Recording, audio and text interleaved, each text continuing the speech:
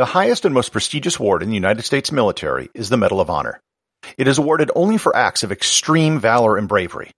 Established during the Civil War in 1863, it has been awarded 3,506 times. If you read through the list of Medal of Honor recipients, you will read stories of heroism, honor, and sacrifice. Of all of the Medal of Honor winners, however, there was one recipient story which really stood out to me. It went beyond bravery and valor to just genuine badassery. This is the story of Lloyd Burke, an otherwise mild-mannered man who in one 5.5-hour period became Superman. Learn about his story on this episode of Everything Everywhere Daily.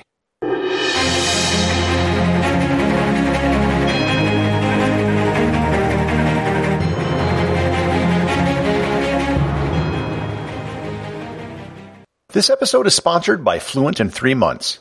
Have you ever wanted to learn a foreign language and do so quickly? My friend Benny Lewis over at Fluent in 3 months might be able to help. Benny has spent over a decade language learning around the world. His techniques have helped tens of thousands of people learn the languages they want to learn quickly through both his online courses and his language hacking guides. I've personally met Benny in many places all over the globe and have seen his language skills in action. He doesn't just talk the talk, he walks the walk when it comes to language learning. And I'm sure he'll be able to help you too. To sign up for his free Speak in a Week email course, just go to fluentin3months.com or click on the link in the show notes.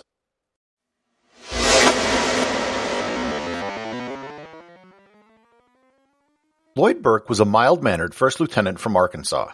Having served in World War II with an engineering corps in Italy, he returned home to attend college and the ROTC at Henderson State University.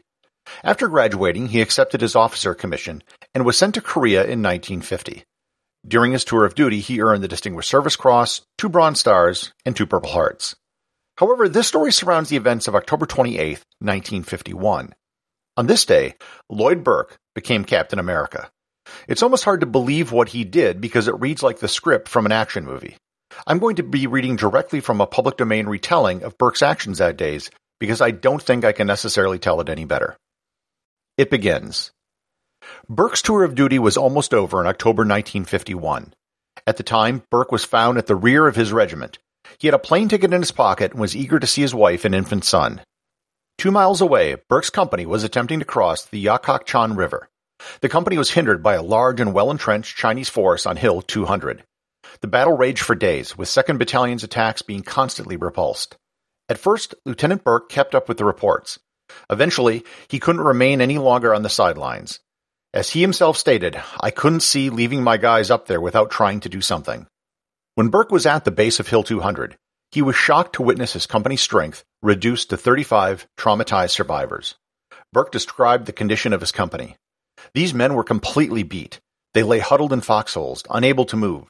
They all had the 1,000-yard stare of men who had seen too much fighting and too much death.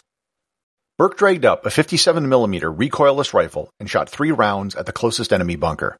The bunker itself was a wooden-fronted structure covering a cave which was dug into the overall hillside. The Chinese attacked American troops by hurling grenades from their trenches. Burke aimed his M1 rifle at the trench and shot every soldier who rose to throw a grenade. Unfortunately, the grenades were still being thrown. After firing an 8-round clip, Burke decided to take more drastic measures. As he recalled, "I consider myself a pretty fair shot, but this was getting ridiculous. I had to do something." After laying down his rifle, Burke took a grenade and ran approximately 30 yards to the trench line. He avoided enemy fire by hurling himself at the base of a dirt berm that was 2 feet high. When the Chinese momentarily stopped firing, Burke jumped into one of the trenches with a pistol in one hand and a grenade in the other. He shot 5 or 6 soldiers in the forehead. Burke also fired at 2 soldiers from further down the trench. Afterwards, he threw his grenade in their direction, jumped out of the trench, and placed himself against the dirt berm. The Chinese were aware of Burke's location and began throwing grenades at his position. Most of the grenades thrown rolled downhill and harmlessly exploded. Some of the grenades, however, did explode near Burke. He managed to catch 3 of them and toss them back at the Chinese. At the same time, troops from Burke's company threw grenades. However, some of the grenades exploded near Burke. Burke abandoned the dirt berm by crawling off to the side where he found cover in a gully. The gully itself ended further up Hill 200 at a Korean burial mound. He saw the main Chinese trench, which was approximately 100 yards away. The trench was covered in enfilade and was curved around the hill and contained many Chinese troops. Surprisingly, the Chinese were relaxing, with some of them talking, sitting, and laughing, while others were throwing grenades and firing mortars. Burke went down to the gully to the company's G position and told Sergeant Arthur Foster, the senior NCO, "Get him ready to attack when I give you the signal." Burke then dragged the last functioning Browning Model 1919 machine gun and 3 cans of ammunition back up the hill. On top of the burial mound, he mounted the machine gun, set the screw to free traverse, and prepared his 250-round ammunition box. He began firing at the nearest part of the Chinese trench where the mortars were located. After Burke shot at all of the Chinese mortar squads, he then fired upon a machine gun emplacement. Afterwards, Burke fired up and down the trench at Chinese soldiers too shocked to react.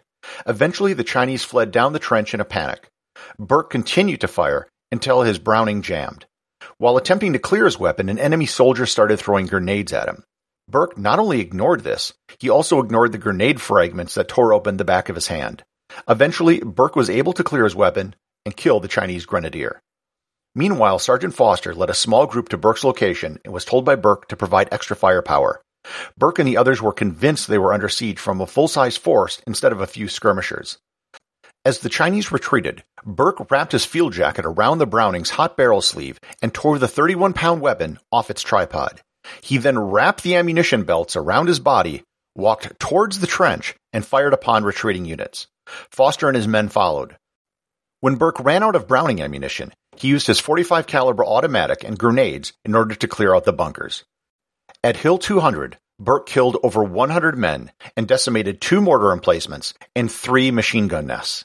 For his actions, he was awarded the Medal of Honor at a White House ceremony on April 11, 1952. End quote. It's almost hard to believe that this happened.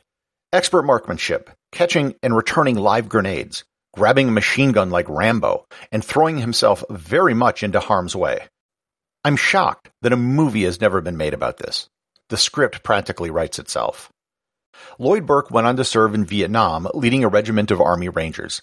After he was shot down in a helicopter, he suffered a long hospital stay, after which he served as the Army's liaison to the United States Congress. He retired at the rank of full colonel in 1978. Burke passed away in 1999 at the age of 74 and was buried with full military honors at Arlington National Cemetery. Executive producer of Everything Everywhere Daily is James Makala. Special thanks to everyone who supports the show over on Patreon. Please remember to leave a review over on Apple Podcasts. Even a simple review can really help the show get discovered in the sea of other podcasts that are out there.